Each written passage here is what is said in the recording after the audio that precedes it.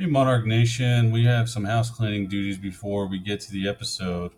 First off, I want to thank you all for tuning in and listening. We got a lot of feedback from Monarch Nation on some things we can clean up and improve on, and we will continue to work on those. And we hope you are patient with us to give us the time to figure that out.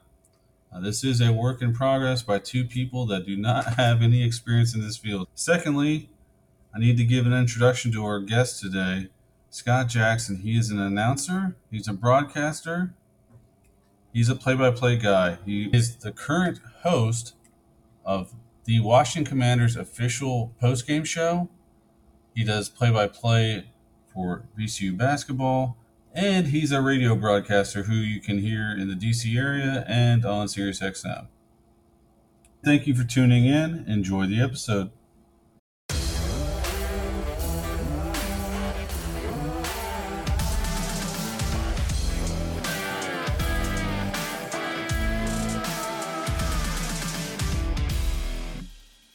Hey, Monarch Nation. Thank you for tuning in to the Monarchist Podcast. This is Mike. I'm Aaron.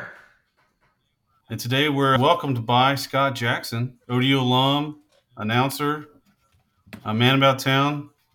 Welcome, Scott. Thanks for joining us. I like the man about town part. It makes me feel very important to be out there. And good to be here with you guys. It's better to be at a tailgate with you guys. For those the folks that are listening and don't know that, they should know that. But I appreciate you guys bringing me on the podcast as well. Although the tailgate was a lot of fun, I might add. It was a blast, always is. So we're going to go back to your journey to ODU. When you chose ODU, was broadcasting always your goal? Yeah, I mean, broadcasting was always my goal. I wanted to do that. Growing up in the D.C. area, there was a lot of big-time TV sportscasters that I liked, so I wanted to be a TV person. That was back when local news mattered. Back in the day, I'm so old, it was prior to ESPN. At this point, guys, there was no such thing as ESPN at this point. So, yeah, it's definitely what I wanted to do. ODU obviously does not necessarily have a broadcast school and a communications school. I took a lot of classes at Norfolk State, but I kind of carved out my own niche there. And really the stuff that worked the best for me was the hands-on experience, working at Wavy 10, Wavy TV 10 under Bruce Rader as an intern. With also John Castleberry was there, of course, was the voice of ODU for many, many years. I worked with John over at the radio station, which is, what we called it back in the day was the Score 1310 WGH. It was an all-sports station. Obviously, they're not doing the all-sports over there anymore. That's now on the FM dial. And so that's really the great stuff I did. In my senior year, I called football games at Foreman Field for Norfolk State. I got to do half their schedule, did some road games, did some home games, and that was a great experience in the CIAA back then. And that's where I really got kind of the itch for play-by-play, and then just kind of the weird way this business works. I kind of got taken down a different path for a long time, doing mostly talk shows. So, and finally worked my way back to play-by-play. But yeah, I mean, every time I talk about Norfolk and about ODU, my career, I think about those times. I never felt worse in my life than when I was driving away from our house in Virginia Beach when I was moving to Jacksonville, Florida. And I'm thinking to myself, what the hell am I doing? This place is great. I love it here. I don't want to leave, but I knew I needed to get to a pro sports market to kind of move forward. And I'm glad my wife stayed with me after that. We were very young in marriage, and it was tough. We had a nice house, not across the street from back in the day, Duck Inn in that area, down at Chesapeake Beach, Chicks Beach. And it was, we had a lot of fun, but we went to Jacksonville. It was kind of a leap of faith down there, and I hit that about right. But yeah, I mean, it was always about broadcasting when I went there, even though I didn't necessarily probably have as big a plan as I probably should have going into the thing, but it ended up working out pretty good for me. That's awesome. You're not much older than me, so I remember all that. I remember some of the stuff at ODU that's not there anymore. Oh, yes. But speaking of that, what were some of your favorite places to hang out on campus? Okay, so Mr. T's Tacos, my preview week was the first place I went to because they didn't card you on the way in, right? Like if you ordered an alcoholic beverage, they did card you. Fortunately, I had an older brother, and we had the same terrible big no side profile, and I might have happened to have his license for a little while. But anyway, that's besides the point. Of course, you can't get in trouble now, right? The ABC license laws and stuff if you're closed, as Mr. T's is. But Mr. T's, I went there a lot, went to 4400 Club like everybody else. There, of course, was Crazy Charlie's right there in the alley across from Mr. T's and, diagonal for 44. There was this place called Muggs that had very large beers, excellent cheesesteaks, and a pool table for whatever reason, it was in the smallest area possible. I don't know how, but like there weren't more holes in the wall. It was so weird. And, there was also Friar Tuck's. You had, a couple, just well, there's a couple other places that were like that kind of changed names over the years, that were different as well. Elbow Room was one place, and they had changed it a few times to some other things. And then, like by the time I came back after I left, obviously everything had flipped down the other direction, like on 49th in that area. And that's where Crazy Charlie was for a little while, and then it's obviously long gone.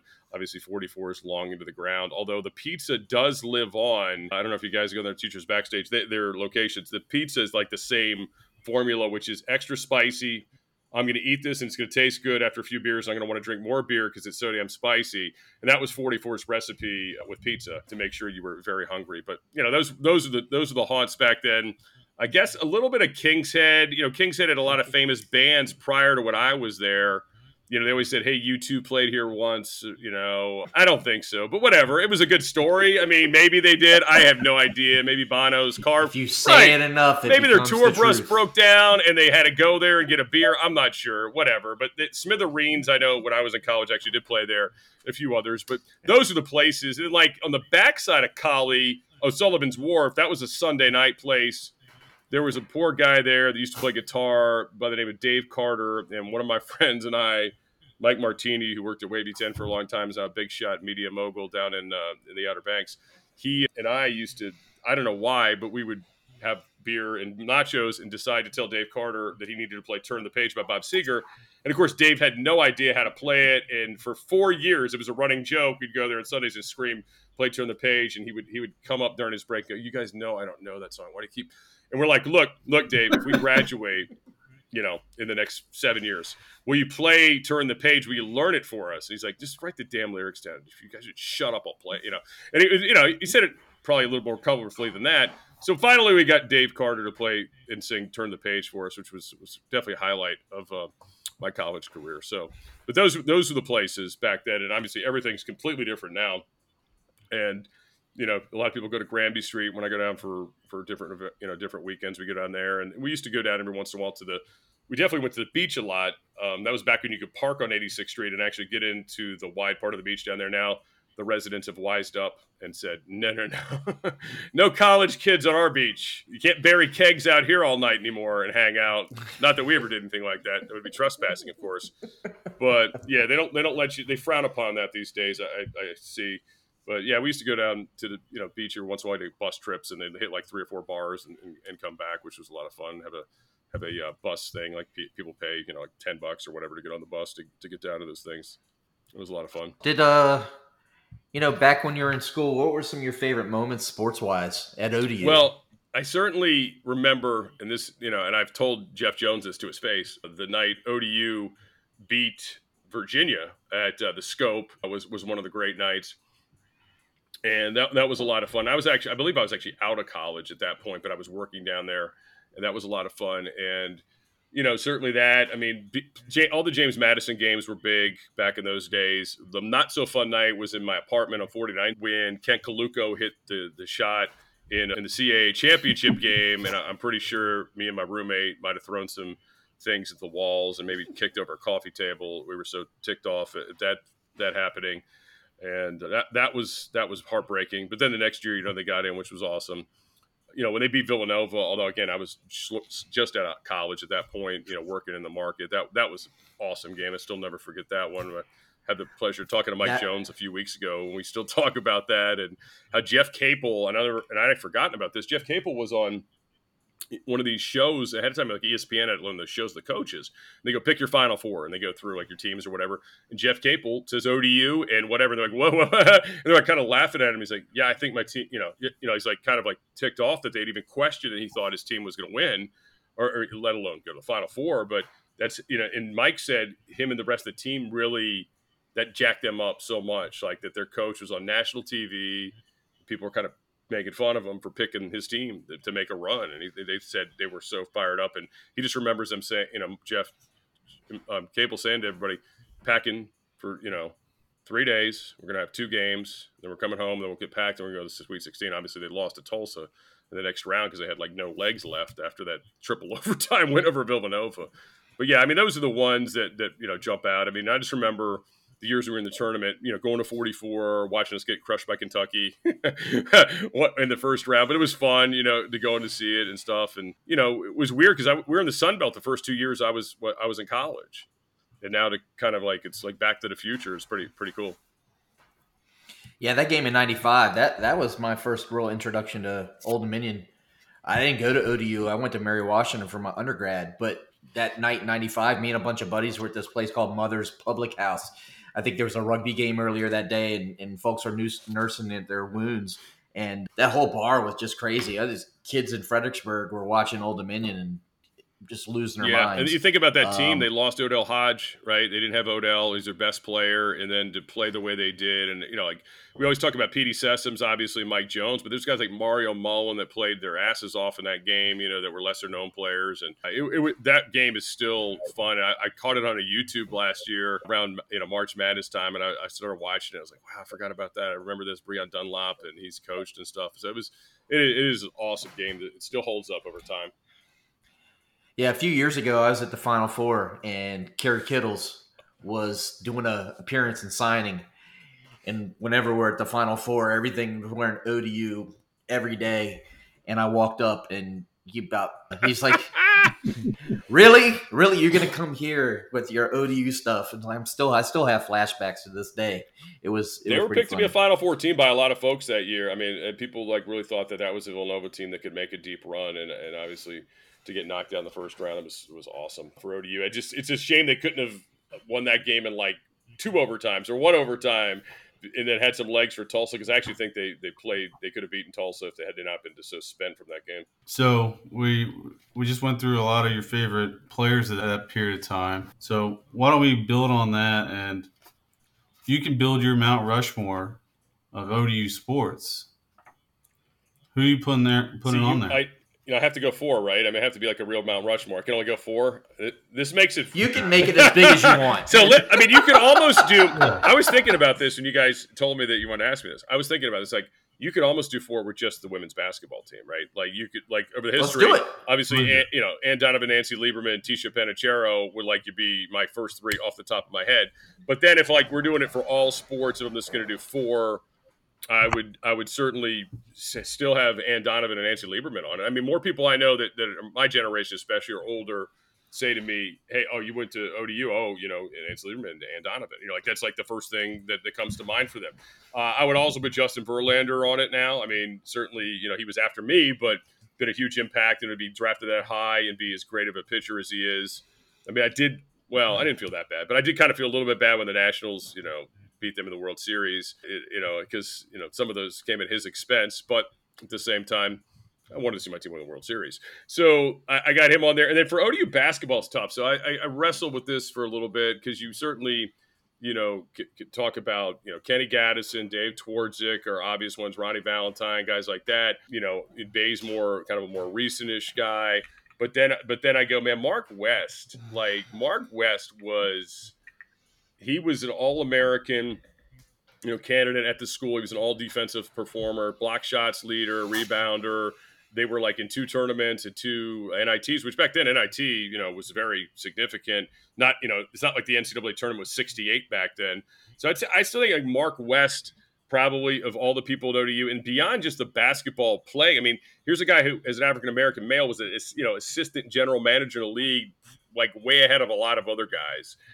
So I think Mark West, to me, represented the school, not only when he was there productive, but after the school. So if I had to pick one guy for the men's program, he would be it. And I would, like I said, Verlander. But football, I'm sorry, I could easily have thrown Heineke on it, but it's still just too new compared to the other sports. There's too many guys that have gone through it.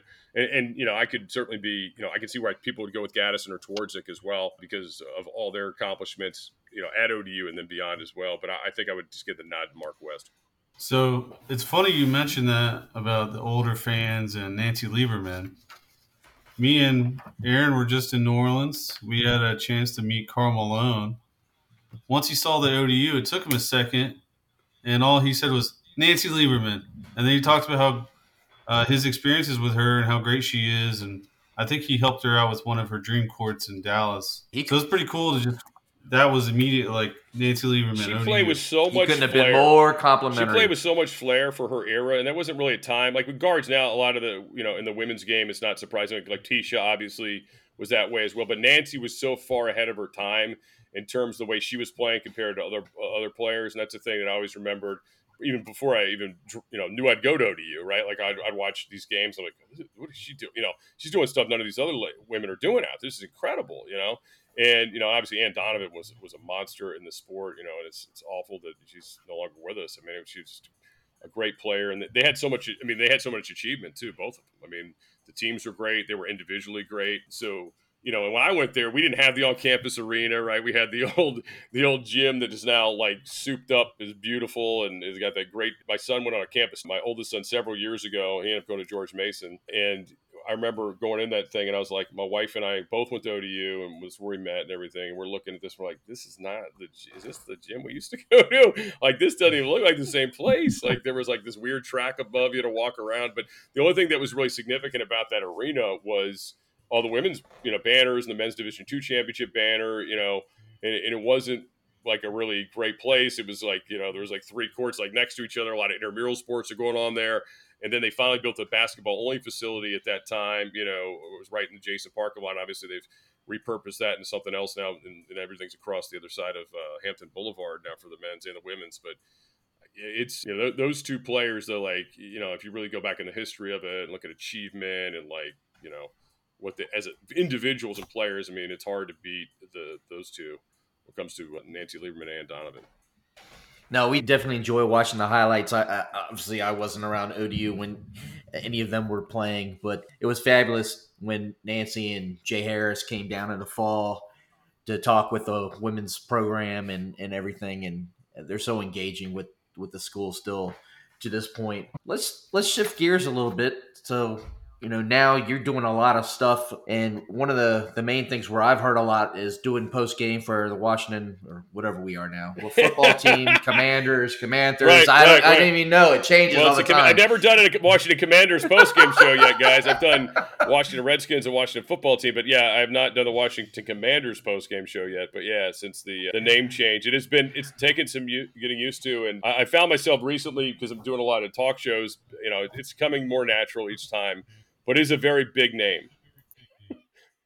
It is a big name, and I've been a diehard fan of that franchise since I was like 4 years old, growing up in this area. And obviously, Mike and I are diehard Old Dominion fans, and we love ourselves some Taylor Heinicke. So, can you talk a little bit about in the last year plus with the Heinicke mania that's going on, starting with that playoff game down in Tampa, and kind of how it flowed through this year? Well, especially as the ODU fan. So the playoff game it really started with the Carolina game last year, right? And unfortunately, it was the COVID year, 2020 season, and there was no fans. So he comes in that game, right, in the fourth quarter with 9 minutes left and 2 quick scoring drives, and unfortunately they don't get the ball the next time to maybe to win that game or steal that game at that time, and it would have locked up a playoff spot if they had won the game that day. Instead, they end up losing, but you also see, wow, this kid immediately is better than Dwayne Haskins. And he's been like at ODU taking math classes, and he's got a better grasp of the playbook, and has got, a bigger set of cojones in terms of, what Alex Smith was doing, throwing the football down the field. And you're like, wow. And obviously Chase Young's, yelled Heinicke, he's pointing, going crazy and dapping him up, during the breaks. And of course, I think it's like the next week they end up cutting Haskins after that birthday party debacle or whatever it is. And so it's like Taylor's, literally a heartbeat away, as they say, from being the guy again. And then Alex has another, he just can't get back on the field. After that Eagles game when they clinched the playoffs, he just couldn't get well that week. And kind of knew Taylor was going to get the start against the Buccaneers at FedEx Field. Unfortunately, again, no fans. I mean, I could only imagine what it would have been like had there been fans there, how crazy it would have been. And he makes the dive for the end zone. And, just he played just, again, gutsy, and then a lot of us wondered, and Ron Rivera wondered in the offseason, well, if he ever got a chance to play long term, could he keep the style up? Could he stay healthy? Could he handle it, the wear and tear of a season? Well, I don't think Ron Rivera had that in mind, that it was going to happen literally in the second quarter of week one, that they were going to start to find those things out, right? So Taylor ends up playing, doesn't start that week, obviously misses a game due to COVID as well, with the Cowboys game, or excuse me, at the Eagles game rather, when they have to bring in, Garrett Gilbert and that crazy situation. But, plays most of the season. I mean, there were some stretches during the year where he did some magical thing. I think definitely as the season went on, teams kind of figured out him. He kind of got into some bad habits, locking in on people. His arm strength is definitely, it's definitely an issue for sure. And that's why obviously they went out and tried to upgrade the position. But I'll say this, I mean, you can never be worried. Like, he's going to go in the game. He's going to be ready like he was in the Chargers game in week 1. If he's coming off the bench, he's going to be ready, knows the playbook. He's not going to be scared. Players love him. Teammates love him. And that's the one thing that could be dicey with Wentz, right? Like, Wentz got caught up in this thing in Philly where the team really gravitated towards, Jalen Hurts. And he's coming into a locker room that really likes Taylor. And I think guys understand, they can be better at that position. But at the same time, if Wentz doesn't do his job and doesn't, make some connections early on and off the field, I mean, this could be one of those things that, you hear whispers about as the season goes on. If it doesn't work out, I mean, this, Colt McCoy was always one of the most popular guys in the locker room when he was here as the backup. He really connected with players and, was more of a dude than Kirk Cousins was. And, you'd hear a lot of this stuff. Now, that being said, I don't think Taylor's going to be some disruptive pain in the ass or anything like that. I think he's one of these guys that's going to do what you need him to do. And he's not afraid of it. I'll never forget the last game we did, this year, week 17, or 17th game, beat the Giants. And we were literally having this conversation on the air right before he comes on about, they're going to go after quarterback. I mean, it was pretty obvious. I mean, Rivera hadn't committed to Taylor and had kind of, said enough that you knew he wasn't committed to Taylor going in the offseason. And me and Doc Walker were talking about it in the last postgame show. And Taylor's on hold. And, I just said, hey, look, there's all this talk about this. And, it wasn't like his feelings were hurt. It wasn't, he wasn't one of these guys. He goes, yeah, I get it. This is been my story. It's like been my story, and he wasn't afraid of anything. And, he shared some stuff with us that he'd like to do if he got a chance to play, if he is the starter again, that he wants to do more of. And, like to run a little bit more, maybe some design runs, which, Scott Turner kind of stayed away from it. I think part of that was preservation when they realized, we got no depth here, right? Like, Kyle Allen's, not really himself this year. They end up playing, again, it's not a good prescription to play 4 quarterbacks in a season, back-to-back years is which they've done. And they've done it multiple times in the last 4 years, which is terrible. But so I think, his place in the roster solid, got himself a good contract off of that playoff game and that game against Carolina. It just shows you, like, being ready and, all the things that you say in sports that sound cliche and lame. Oh, be ready, be accountable and all these things. It does matter. And, even if he never starts again in the NFL, I think he showed that he's more than capable of it. I think had he not been signed through this year, I think there would have been a market for him out there. But I'm glad he's here. I think I would have no problem seeing him start games again for stretches if something happens to Wentz next season. So I think they feel good about it. I think the coaches know him well, and he was smart to, when he picked this spot to come back, found the coaches that believed in him, which Scott Turner definitely does. Good deal. Hey, since we're on football, ODU, obviously we brought football back in 2009. It'd been shuttered for almost 70 years. I know you're a football fan. We've talked a lot about it. We've tailgated together. It's how excited were you when ODU brought football back in 2009 when we played that first game against Shawan? I mean, it was weird because, like, when we were in college, we had this dream that, like, there was going to be football someday. And it was like a joke in the Mason Crown. Like, every week they would do these fake football stories. My friend of mine, Kevin Broom, used to write them. And, like, the team went undefeated, beat USC in the championship, but I think had to forfeit all their games in the end because somebody was ineligible or something. It was just some farce thing they would do every week. It was really funny. Me and my friends would get a kick out of it. We'd read it and joke about it. And the year before, there had been a fundraiser for a while, like the student fees, I think, were raised by like $5 to get the seed money to get football started. Then it, like, basically the rug got pulled from under us, before we even got to campus saying, no, there's never going to be football here, go to Virginia Tech and Virginia on the weekends, kids, or whatever they told us. I don't know. Anyway, so it was kind of like we'd given up on it. And then I was in Carolina at the time when it announced it was coming back. I was working in the Raleigh area. And that year, I don't know if it was that year or the next year, they played Campbell College down there in Booze Creek. And I went to the game. And it was a lot of fun. One of my buddies did Campbell football at the time, and it was just weird, man. Like, I'm at the game, and here's ODU rolling in, and it's just like, we have a football team. This is so bizarre. And I'm living in North Carolina, which is also bizarre, and watching it. And then I eventually got up to games, still was Foreman Field at the time, which was a lot of fun. I was at Heineke's last college game as well. That was great. And I was one of the people, I was probably in the minority at the time, but I kind of wanted them to stick it out in the CAA a little bit longer. I was kind of hoping for an FCS title or two, kind of like Madison. I wanted to see a little bit of that. I understand why they jumped to the CUSA. There's a lot of money, a lot of reasons to do it. And clearly it didn't work out the way they hoped, or they wouldn't be doing what they're doing now, right? I mean, they wouldn't be making the move to the Sun Belt. But it's been great. I mean, I'll say this. It's probably kept me in touch with more people because I'm not sure – and I love basketball, as much as any sport. I mean, I love college basketball, pro basketball, like doing it. And I don't know, like if we'd get the same amount of people that I've known in the past that I would run into, if there was just a basketball weekend homecoming or what have you. But the football definitely brings more people back to campus, and even people that maybe don't really follow it and, really hardcore, but they'll show up for the homecoming weekends or whatever weekends, alumni weekends, what have you, during football season, to tailgate and stuff. And it's kept me in touch with people probably from college that I might have lost touch with, right, if we didn't have the football to come back to.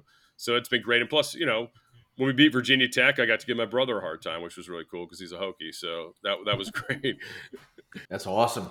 We always like to. Hopefully, you can give him a little bit more. I'm hopeful. I'm hopeful, man. That would be awesome. That'd be a hell of a way to start the season, wouldn't it? Absolutely. And campus, it's going to have a buzz around it on that Friday. Oh, it should. And it's cool that, and I give Virginia Tech credit because you could say like they could take the route like a lot of the schools do with those kind of games. They're like, nah, there's nothing to gain here. We're not doing it. They could be babies about it, but they're not. They played it. Now, granted, there's a benefit for them to be in 757, and having that recruiting tie. And both of them and Virginia, they've been a little bit more committed to it than Virginia. Virginia's now obviously reciprocating as well, but it's cool that they're doing that for us. Now, I wish they do it in basketball a little bit more often. It'd be nice to play UVA, right? It'd be nice to play Tech. I mean, Seth Greenberg basically at one point just said he stopped playing us because there was no upside, he said. And you hate that kind of when it happens. But, I do appreciate the fact that, Virginia Tech has had us on the schedule and we're on future schedules and those kind of things. And obviously you would figure now with the relationships with all those Penn State guys, that it'll be strong. Of course, they stole from our staff and all that and all those things. And there's a friendship and respect there, but I know those guys are really competitive. So it's cool. And, I got this Ricky Ronnie has been up this area doing some barnstorming stuff. I got to meet him prior to any of the games up here at Country Club in Vienna, Westwood Country Club. And he was very nice. And I had actually interviewed him the year before, the day he was hired or the day he was introduced at ODU Richmond. I think we had him on it during the game in the second half, and he was a cool guy, and he just sat with us, and during the game, the flow of it, and it was a lot of fun talking to him on the air at the time. And I'm glad, he was able to turn the season around because obviously it was a tough start, and sports are cool, man, because you can improve, right? Like you're not the same team every week, and certainly not the same team from week 1 to week 12 or whatever, in the season. So even though they didn't win their bowl game, I thought it was a great year. I just loved it. I just love the way they've battled and they stayed in it, and they didn't let the losing pile up on it because they lost some games like earlier. Like, oh my god, like the Buffalo game. You're like, yes, you got them all the way back just to lose like that. It was so frustrating, but they stuck with it. And that was great. It says a lot about the staff and the character of the kids and the coaching staff to keep the guys engaged throughout the whole year too. So I got a couple comments on that. So definitely credit to Virginia Tech. But they might need even more credit because this year they agreed to the Friday night game. So that recruiting benefit, they're not even going to get this year. They're not. Yeah. They're not going to go out and scout, and they're not going to be able to host all those recruits on the field. So major props for them to agree to that. On top of that, the football team, you could see that improvement week to week before the wins even came. The defense was just – I don't think I've ever seen ODU defense That's a great thing because you guys know following it, that was kind of the revolving door position, right? With Bobby was here, it's like every year it was like, all right, we're trying to fix the defense. And it just didn't ever seem to work. But that group, you're right, they were like the stalwarts throughout the season, even when the wins weren't racking up. And it was impressive. Yeah, last season, and I've had season tickets since day one. Last season was the first time that sitting in the stands, you could feel the hits. Like it was on a different level where you're like, oh my God, that kid may have just lost his head. I mean, there was a significant difference that even an untrained fan, if they watch 2 games, they could tell the Well, difference. they come a long way from when I was there and we just had Oyster Bowl and it was like William and Mary and Elon or Citadel and VMI or whatever it was. I mean, we had like some of the most lamest games ever, the Oyster Bowl back then. But we loved it because, well, it was a reason to tailgate and act like an idiot and be in college. So it was great. But these kids, I hope they respect it. It seemed like this year the games that I went to, homecoming, and obviously the end of the year when it was a big deal because it was winter go home basically, or stay home I should say, that they were engaged and they were into it and they're having a lot of fun. So that was cool. And it's like I said, I love it because it's brought it's kept people in my life that maybe we wouldn't have kept in touch. So with football, we know the conference move to the Sun Belt's coming up. How do you think that new conference will impact the program? I mean, it should help the profile clearly. It's going to help recruiting. It's going to be competitive, right? They're going to be really good. I mean, there's some really good teams down there. And, look, we're in a new world in college sports. I mean, I go through this transfer portal stuff every day with basketball. I mean, it's men's and women's, by the way. I mean, look at the Maryland program, which is a national power. They're getting hit pretty big on this thing.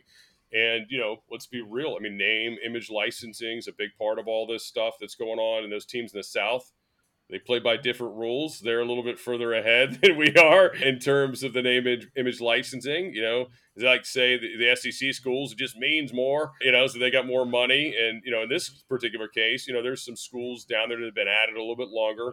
Louisiana seems to have it really wired. Obviously, they lost their coach this year, and we'll see how they pick up from there. App State, they're the little plucky school that knocked off Michigan, but they become more than that.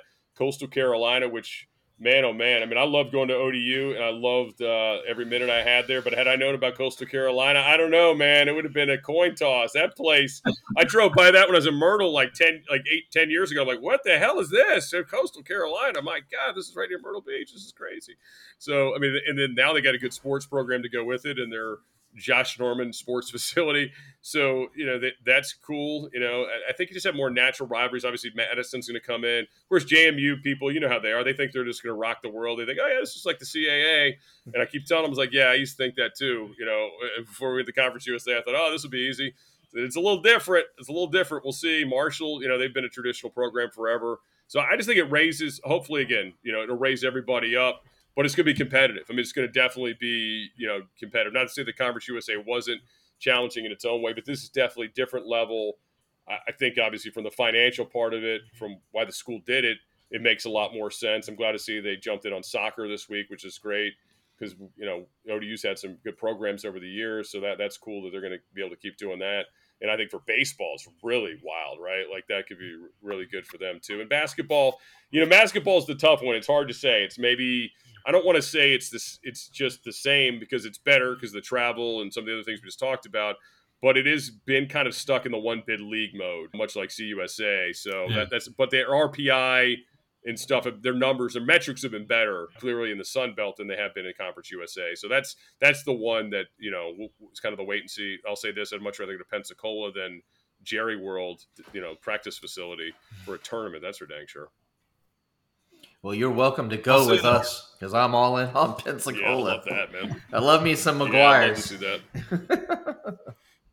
So I'd say the RPI thing, it could flip in CUSA's direction, having fewer teams. Right. You're not going to be as impacted by the bottom feeders of the league. But having more rivals in the conference play, I think it's going to be beneficial to get the students back into the TED. And you can drive to games. Yeah, driving to games, like driving to a road game. Think about that, guys. I mean, having road games are really drivable in the past. You know what I really like for the Sun? What I really would have loved to see the Sun Belt do is bring East Carolina back. Like that would have been awesome. And who knows? I mean, who knows where we are in 10 years with all these sports? I mean, with all these conferences, crazy. But East Carolina, when they were in the league, that was a nice little rivalry. And seeing baseball beat them the other night was so awesome because over the years, basketball that was a big deal. And then when they I always thought that was just a natural thing because it's very drivable and this similar type of schools to two groups of student fans that like to have a lot of fun. So that's good party school reputations over the years. Yeah, I think having those games during actual school periods will be huge. Because right now, when we play VCU, JMU, it's usually during the holidays or during the finals, and these students are picking between seeing their family and coming to the TED or making the trip to Harrisonburg. So we're going to rejuvenate the student section of the TED. Yeah, that's key. I mean, I think it's a great opportunity. I know I'm excited. Everyone we've talked to has been super excited about this transition. There's been a lot of transition, gosh, in the last 6, 7 years or so, conference wise and everything. The one thing, fortunately, that we haven't transitioned is we continue to play VCU every year. I know when Mike and I were down in the Final Four, Shaka Smart was doing an appearance and signing. And so we walked up, and of course, we have our ODU gear on, and his face lit up. I was shocked. I mean, I really was. His face lit up, and off to he's on the stage. So off to his left, Darius Theus, who is an assistant there or at VCU. Yep. Still played for Shaka. I think, at least I'm pretty sure he played for Shaka. I don't think it was Will Wade at the time, but he's like, "Hey, Darius, you got to get up here on stage. You got to take a picture with these guys." And so we were actually talking with Darius, and he was talking about, we started talking about the rivalry and the teams playing each other. And it was interesting to hear his perspective on how important that rivalry still is. Yes. And, obviously you've got a perspective on that. I mean, you've been doing television play-by-play for VCU for, I think, since 2018. Yeah. Tell us a little bit about that. I mean, it's... So one of these weird things. So 2018, just to go backwards for a second, in August, the radio station Team 980 was sold to Radio One. They cut half our staff. They didn't want to be a union station, so they got rid of most of us. So I kind of knew it was coming for a few months with this sale that, I'm going to be out in the freelance world, which, was kind of exciting, also kind of scary. But, one of the things I said to myself was, look, now that you have this time and you're not locked into, noon, like back then I was doing 1 to 4 every day, you have the ability now to kind of pick your schedule. Let's find a way to get back into play-by-play. I'd done some CAA football for CSN before that. I'd done some, a lot of just some high school basketball. I hadn't done college basketball in a while, and I just want to get back into it. So one of the first things I did was call a lot of the local state schools. Nobody had anything. Everything was spoken for. Had a conversation with the guy at VCU, Robbie Robinson. He's like, yeah, we got a guy, but yeah, it's cool. Send me your stuff. You never know. And literally you never know thing changed in a week. Like in a week, he's like, okay, remember when like our guy's leaving, Jay Burnham's gone to UMass. I need somebody to do these, at least the first 3 games. So basically he's telling me, hey, I got 10 games, but I'm only giving you the first 3 to see if you're worth a crap. Right. So I'm like, all right, that's cool. I get it. So I did the first game. I don't even know if I left the arena, and he's like, hey man, you got the rest of them if you want them. So I guess somebody was paying attention during the game and told him it was okay. And I was like, yeah, absolutely. And then one of the games was ODU VCU. So we're coming up to that week. I'm just getting to know people around there, obviously. And, I sit with Mike Rhodes, and it's before they're going to make the trip to Norfolk, and, before one of the games. And I said, oh, that's cool. And I go, yeah, that's going to be interesting. And I go, I did go to ODU. And he's like, that's cool, And then he's like, I know Jeff, we were in the conference. When I was at Rice, we're just kind of talking, shooting stuff. And then, so when we go down to do the game, ODU people couldn't have been nicer to me, rolling out the red carpet, here's the, you're going to do the game at Feinstein. And I knew I was a alum, and obviously it was cool. So, Jeff had, for years when he was an American, listened to Team 980 or Sports Talk 980 back then, and ESPN 980, and was a serious DC sports fans. We probably spent more time talking about the Nationals than we did the matchup the first time I was talking to him. And anyway, he's poor mouthing his own team, saying how they can't rebound this year, which was true at the time. It wasn't like totally doing, and how VCU was on a roll at that point. Marcus Evans was having a really good year. So I tell Rhodes, I was like, look, they're not rebounding well. He's like, wait, stop. I don't want to hear this. He goes, all I know about ODU is they're going to rebound. They're going to be tough. If we're not tough, we're going to get our butts kicked. He's like Rhodes is like, I don't want to hear it. No, he didn't want to hear any of it. He's like, look, this is the game every year. It's, it's a tough game. It's a hard game. It's an important game still. And I go, still rivalry? He goes, absolutely. He's like, this is my guy who I did TV with at the time at the VCU games. This guy, Rodney Ashby, who played at VCU, does the radio color analyst guy. He played for Sonny Smith back in the old days in the Metro. And he used to say his favorite game and the most important game to him every year was ODU, and it still is that way in his mind. A lot of the VCU fans say the same thing. ODU game is still the biggest deal. I mean, they're kicking ODU, this year, even though they're not playing. After they played ODU, there's, anytime ODU loses, they're celebrating on Twitter still. I mean, so things like that, and we do the same thing to them, right? Like ODU fans do. They always come at me like, VCU, you bum, your ODU guy doing VCU. I'm like, look, hey, they're paying me to do it, and they're great, and they're wonderful to me. I mean, I really respect the program. I like so many, I like so many parts of that, and it's very similar schools. they kind of have the similar mentality, like, hey, we're overlooked in the state because of Virginia Tech, and they got a chip on their shoulder, just like ODU fans do and ODU players. So I think it's kind of cool. And I remember going to those games for a long stretch. We played those games in Hampton at the Coliseum, and like because it was between, right, and the VCU fans would come in there, man, and they were tough. I mean, it was like they were like Steeler fans. They're black and gold, and they'd take over. And like I'm doing a few VCU road games these last 2 years, and I see the same thing. They just show up at the arena. Like this year, they took over at George Mason, and it's like this is what I remember. Like I had like flashbacks of being at college when like the VCU fans would roll in, and they still like look at that as a big deal, playing ODU and beating ODU, and obviously vice versa, But it is different because you're not in the same conference, and it's not as much leverage. And like you guys said, it's early in the year, but it still matters to them quite a bit. And many people as I run into either at VCU or at ODU that had like crossed over at both schools, right?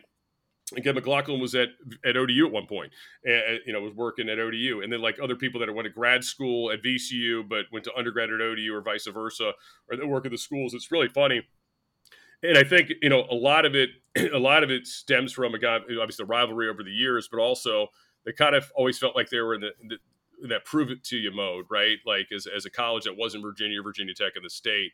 And I think that's what's kind of made it a cool, like the more the blue collar schools, as I like to call them, of the schools over the years. I just, it's a shame they can't be in the same conference anymore in basketball, but I'm happy they're at least doing it once a year, and they're making a big deal. And I think the coaches understand it, and the players certainly, get into it. I was lucky enough to do the game in 2018 when ODU beat them with Caver and Stiff.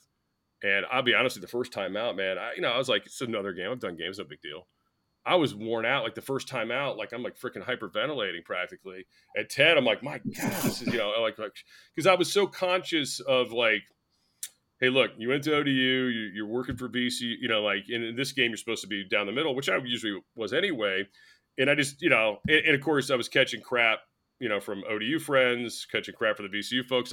Friends of mine just go, oh yeah, you seemed like you were a little bit more excited when Stiff knocked the three down, and then one of my buddies goes, did you really have to get all excited when Marcus Evans hit that 35-footer? I'm like, yeah, because it was freaking exciting. Yes, because that's kind of how I roll. If I see something exciting, it doesn't really matter who's doing it. But anyway, it was funny. And then the next year they played up at Siegel Center, which was a good game for a bit, and it was a game with Curry and Bones Highland.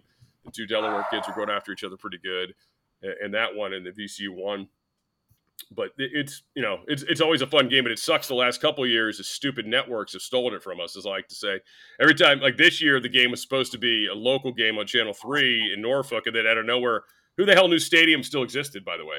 I mean, I had no idea Stadium was still a thing, and then out of nowhere, they had this game on, and you got to log onto your computer to watch it, and it's not on TV, but I was so annoyed. But, hopefully, it'll line up next season. We'll see. Well, that's one thing I'm excited about moving away from, of not knowing, this game's on Facebook, it's on Stadium, it's on, thank God not Flow Sports. Right. Oh, the worst. You just, Conference USA TV, so forth. Yes, but Gas Station TV. Hey, so in your contract with VCU, do they check you to make sure you don't have ODU gear underneath your suit when you're broadcasting? They haven't done that to me yet, luckily. But no, they're great. Like I said, it's a lot of fun doing those games, and they've been really good. And unfortunately, because they're good, a lot of their games get sucked up by national TV, right? So we don't have as many opportunities. But this year's, I think it was about a 10-game TV thing, and I did one radio for them. Me and Robbie flip over for one game, which is fun just to do the radio. To stay sharp doing that, since it's weird. I'm a radio guy, mainly in broadcasting world, and I'm doing mostly TV play-by-play. So it's been kind of like a flip-flop in that regard. But yeah, I mean we had a lot of good games. I mean, the first game of the season I did this year was against St. Peter's. So I got to, Shaheen Holloway and the VCU people were telling me, like, look, this is going to be a really good team. This team's going to win their conference. It's probably going to be in the tournament. Chattanooga was another early game. VCU beat St. Peter's. They lost to Chattanooga. And then Wagner was another early game, which was a team that was really close to making the tournament. They had an excellent out-of-conference schedule. So I saw a lot of these teams that I ended up seeing in March, which was kind of cool, and got a feel for them. But, I remember we did we always talk to the opposing coach, in addition to Mike Rhodes, and I was thinking, this Shaheen Holloway guy, man, this guy's got a little something about him. Like, he's not like a lot of these coaches, they just kind of go through the motions with you, and then they're always like a little leery, like, well, he's working he's doing the VCU broadcast. Like I'm gonna like steal state secrets or something from him. And it was just trying to get to know the players, his philosophy, and it's really a story you want to tell for them. I'm like I try to treat both teams the same. Like you want to. I know the VCU story, because I'm there all the time, but you still there's something a little different each week. You want to find out from the coaches, things that might have happened at practice. That's interesting storytelling, and about the players. And same thing with the opposing team. It's like you're only hurting yourself if you're going to come in here and want to fight me on information, because then I'm going to have nothing to give when we're got the downtime of the game to talk about your program. It's like one of the guys I've worked with always used to say to the coaches, "Hey, give me your elevator pitch, right? Give me your elevator pitch in your program," and that's a good point, because this is what it is, man. We're out here, we're promoting the sport, we're promoting usually we like to think good games. And, help us out a little bit. Your players, your personnel better than we do. Let us get it across to the audience. So I'm always appreciative of the guys that understand that. And Sheen Holloway totally got it. And he was great. And, that was fun to watch St. Peter's make that run. And, I figured he was going to go back to the alma mater. Hey, look, man, everybody can understand that. You get a chance to go home, and if somebody offers you that, you can't be mad at him for doing it. So I have a feeling he's going to see a few of those kids pretty soon again, too, because they all jumped. There's 3 guys jumped through the portal pretty fast. Yeah, I agree. Doug Eater, I saw his name hit the portal. Quick. First thought was, he's going to Seton Hall. Yeah, that happened. That happened very quickly. All right, so we've talked about the ODU, VCU rivalry. We've talked about you working for VCU.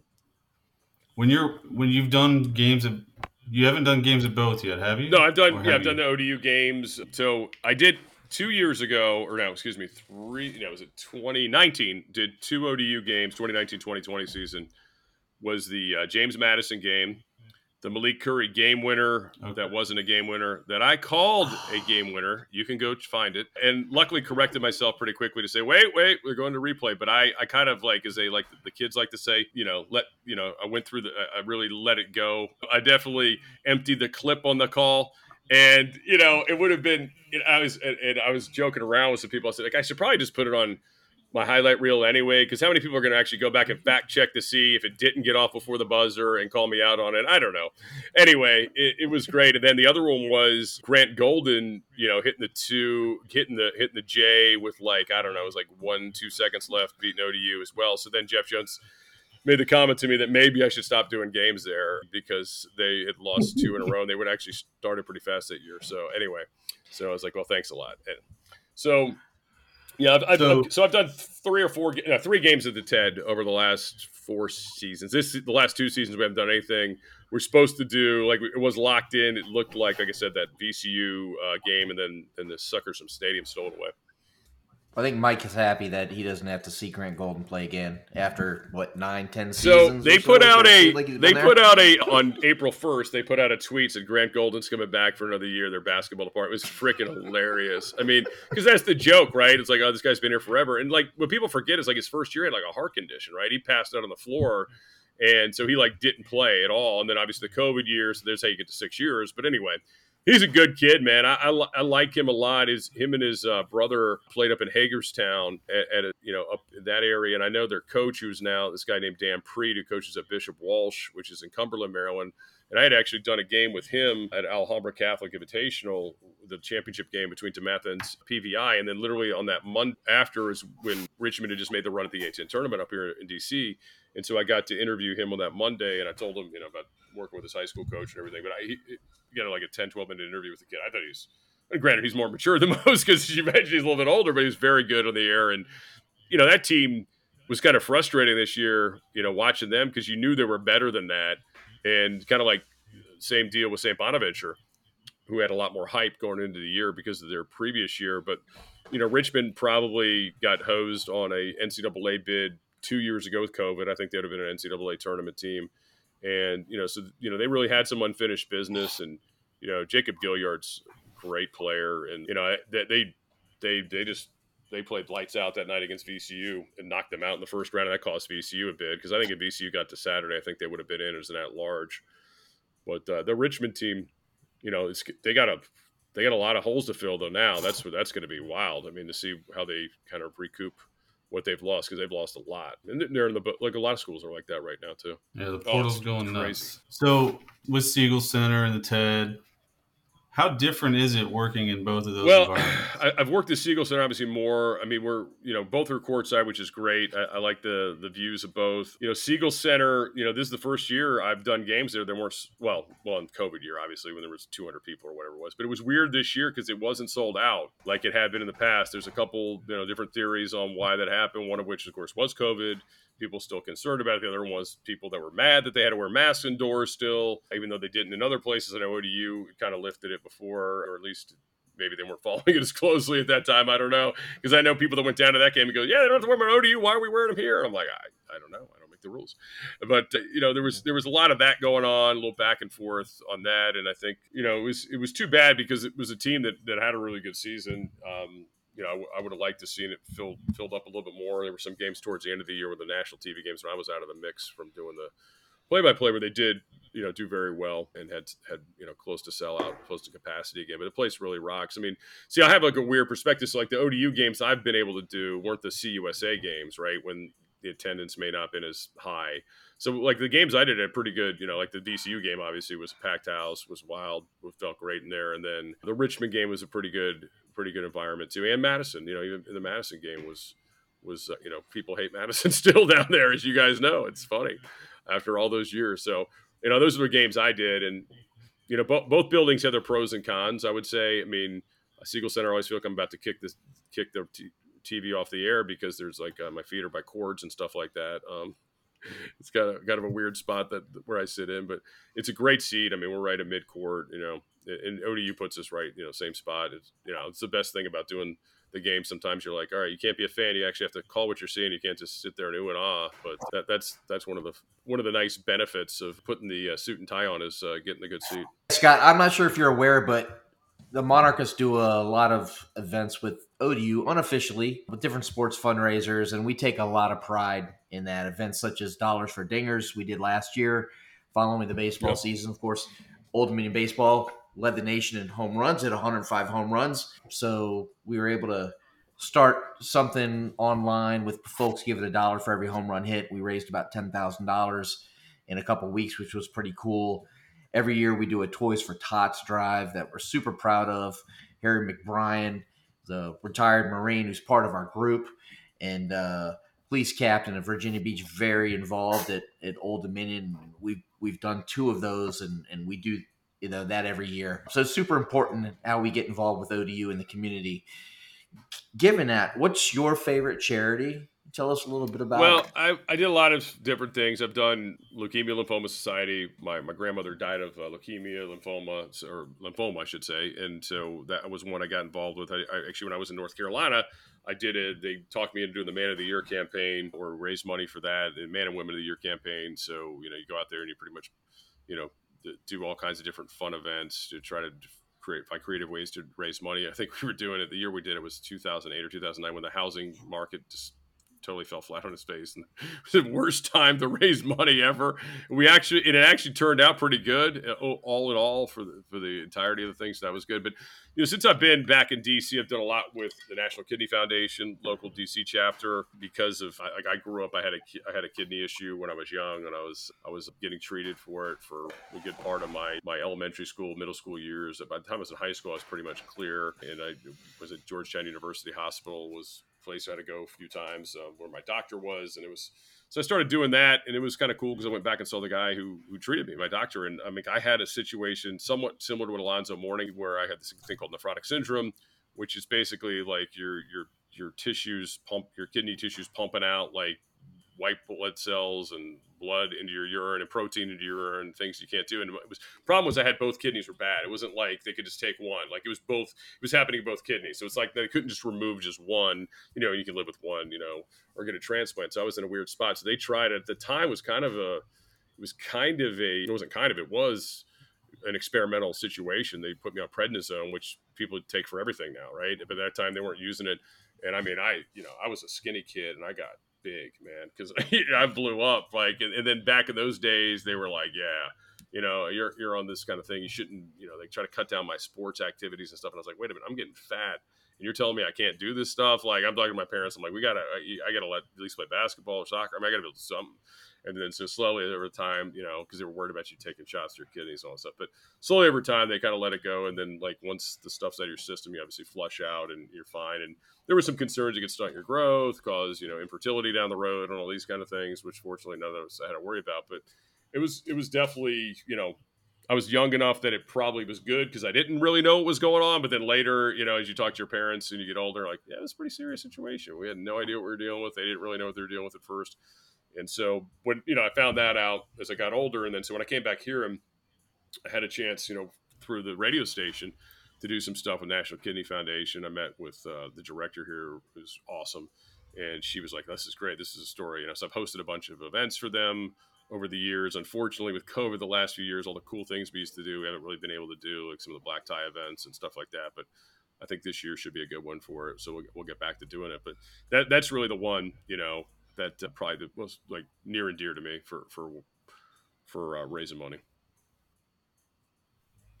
And when that event is ready to be shared, let us know. We'll help you Kidney spread ball. the word. Hopefully, usually it's November-ish. Of course, my problem the last few years has been I'll have a basketball game, like I'll have a game or something. So like the last few years it's hurt me, but yeah, I'll definitely let you know. But yeah, it's been great. We had a casino night many years ago. It was like a St. Patrick's Day thing too. It was a lot of fun that I hosted with one of the TV folks around here. So it's they're always looking at inventive ways to raise money. To bring bands in like some classic rock bands. Like Pat Benatar was here a few years ago, which is pretty cool. Or excuse me, not Pat Benatar, my bad, Joan Jett. Sorry, she's from Baltimore. I always get those two confused. And that was good. And they've had a lot of different acts over the years that have come through here. And hopefully, like I said, hopefully now back, hopefully on the better side of this, the COVID stuff, we can get back to having bigger events. Aaron, we got to remember to put the link to their website. Yeah, absolutely. Yeah, I'll get that from you, Scott, and put on the show notes so folks can go to that. So let's roll it back to ODU. That's what we're here for.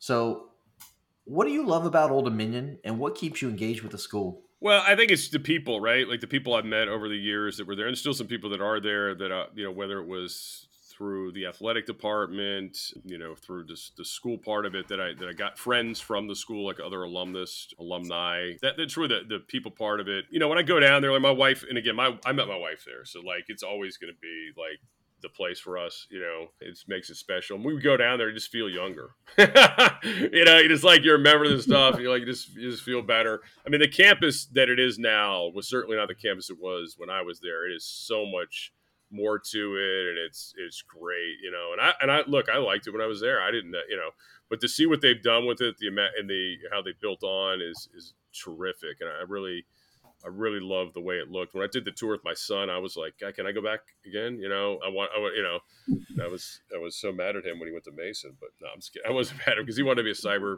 guy, and I get it. At the time, they didn't have the program, and now they do, so that's good. So, but it's I think that's it. The place, the people that are there that I've kept in touch with over the years, I think is what makes it special for me. And again, the memories, I mean, is part of it, and the friends. And again, if I don't go there and live next door to some girl from South Jersey that I meet, who knows where I am right now and where she is. So my kids every once in a while go, we got to go by ODU. We got to get kind of crappy with us. And they were little. We'd be like, you guys wouldn't be here without this college. You guys just shut up, and we're going to go through the campus one more time, okay? Well, bring them down for a tailgate. Right. Show them how ODU really does it. Yeah. And that's what I'm telling you. My youngest one is a junior. I'm like, dude, you got to pick a football school. I mean, I'm not forcing you to go to ODU, although I would like you to, but you need to find a football school. Your brother went to a basketball-only school. That's, that you have to do the opposite. So, but yeah, my oldest son does admit every once in a while that he wishes he would have gone to a football school. It's like, hey, I warned you, man. It's not like I didn't warn you. And I'll completely agree with you on the people. When I came to ODU, I didn't really know anyone there. And even after I commuted, I worked full-time in school. So I still didn't really know anyone. And I've luckily met so many great people like Aaron and the rest of our tailgating crew. And our circle has just exploded solely because of ODU. And then when you go to games more and more often, you see how small of a community it really is. we go to games and we see Wood there. We see Bruce. We see Jim. We saw Jim Jarrett at a tennis match. That's a couple cool. weeks That's ago. good to know. Yeah, that's great. Good, Yeah. good to hear. I knew Jim. You know, he was the AD when I was there, and when I was working in the market at the sports station, when I was doing shows. You know, we used to have a lot of meetings with Jim, interviews and stuff. So that's good. Yeah, you're right. This year, so when I went down to homecoming, basketball is their tailgate set up. So you go over there, and there's literally like, hey, here's Jeff Jones, here's the team. You know, the guys are there, and then like Brian Stith come back that weekend, and he's hanging out with the crew, and it was really cool. I mean, just to see all those guys, there, whether former or current players, and they're just hanging out and go talk to them about the season and stuff. So you're right. It is, even though it's in numbers, a big school, it's still a small. All right, Scott. So you've had a lot of broadcasting jobs. You've announced live sporting events. You've done post game. You've done the radio. A lot of that involves storytelling. So can you tell us about how that happens in a live event, or do you just let it kind of flow? Well, there's obviously, you still got to call the event, right? Like what's happening in front of you. But there are some games where, let's be honest, they're not as competitive as others. And that's kind of a little bit more of the storytelling, ends up coming in and kind of the sidebar stuff throughout the game. But there is also a way, though, in good games, we have a little bit of downtime to kind of get into the stories. But yeah, you kind of know going in what you want to get to. And it's usually, like I always say, it's always good to have a lot of stuff ready, but hopefully don't use all of it, right? Because you don't want to be in a position where you're like, oh my God, this game is so terrible. I've got to tell every story.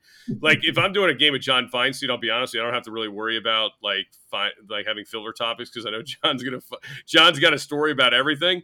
He knows everybody. I mean, it's incredible. Like his knowledge, it just freaks me out sometimes. And like he's got a story for every moment, which is great. So, and John and I, have over the years done some games where they're not very competitive at times. So it's good when you get to the John story time, as we like to say, and it makes it, it makes it a little bit easier. But yeah, you kind of, like I said, you always have stuff ready, what you want to hit besides the basic, matchup, meat and potato stuff. And then hopefully you get some of it, and hopefully you don't have to use all of it and be worried about, trying to create stuff as the game goes on. All right, Scott. Well, thank you so much for joining us. We're so happy to have met you, tailgated with you, shared drinks with you.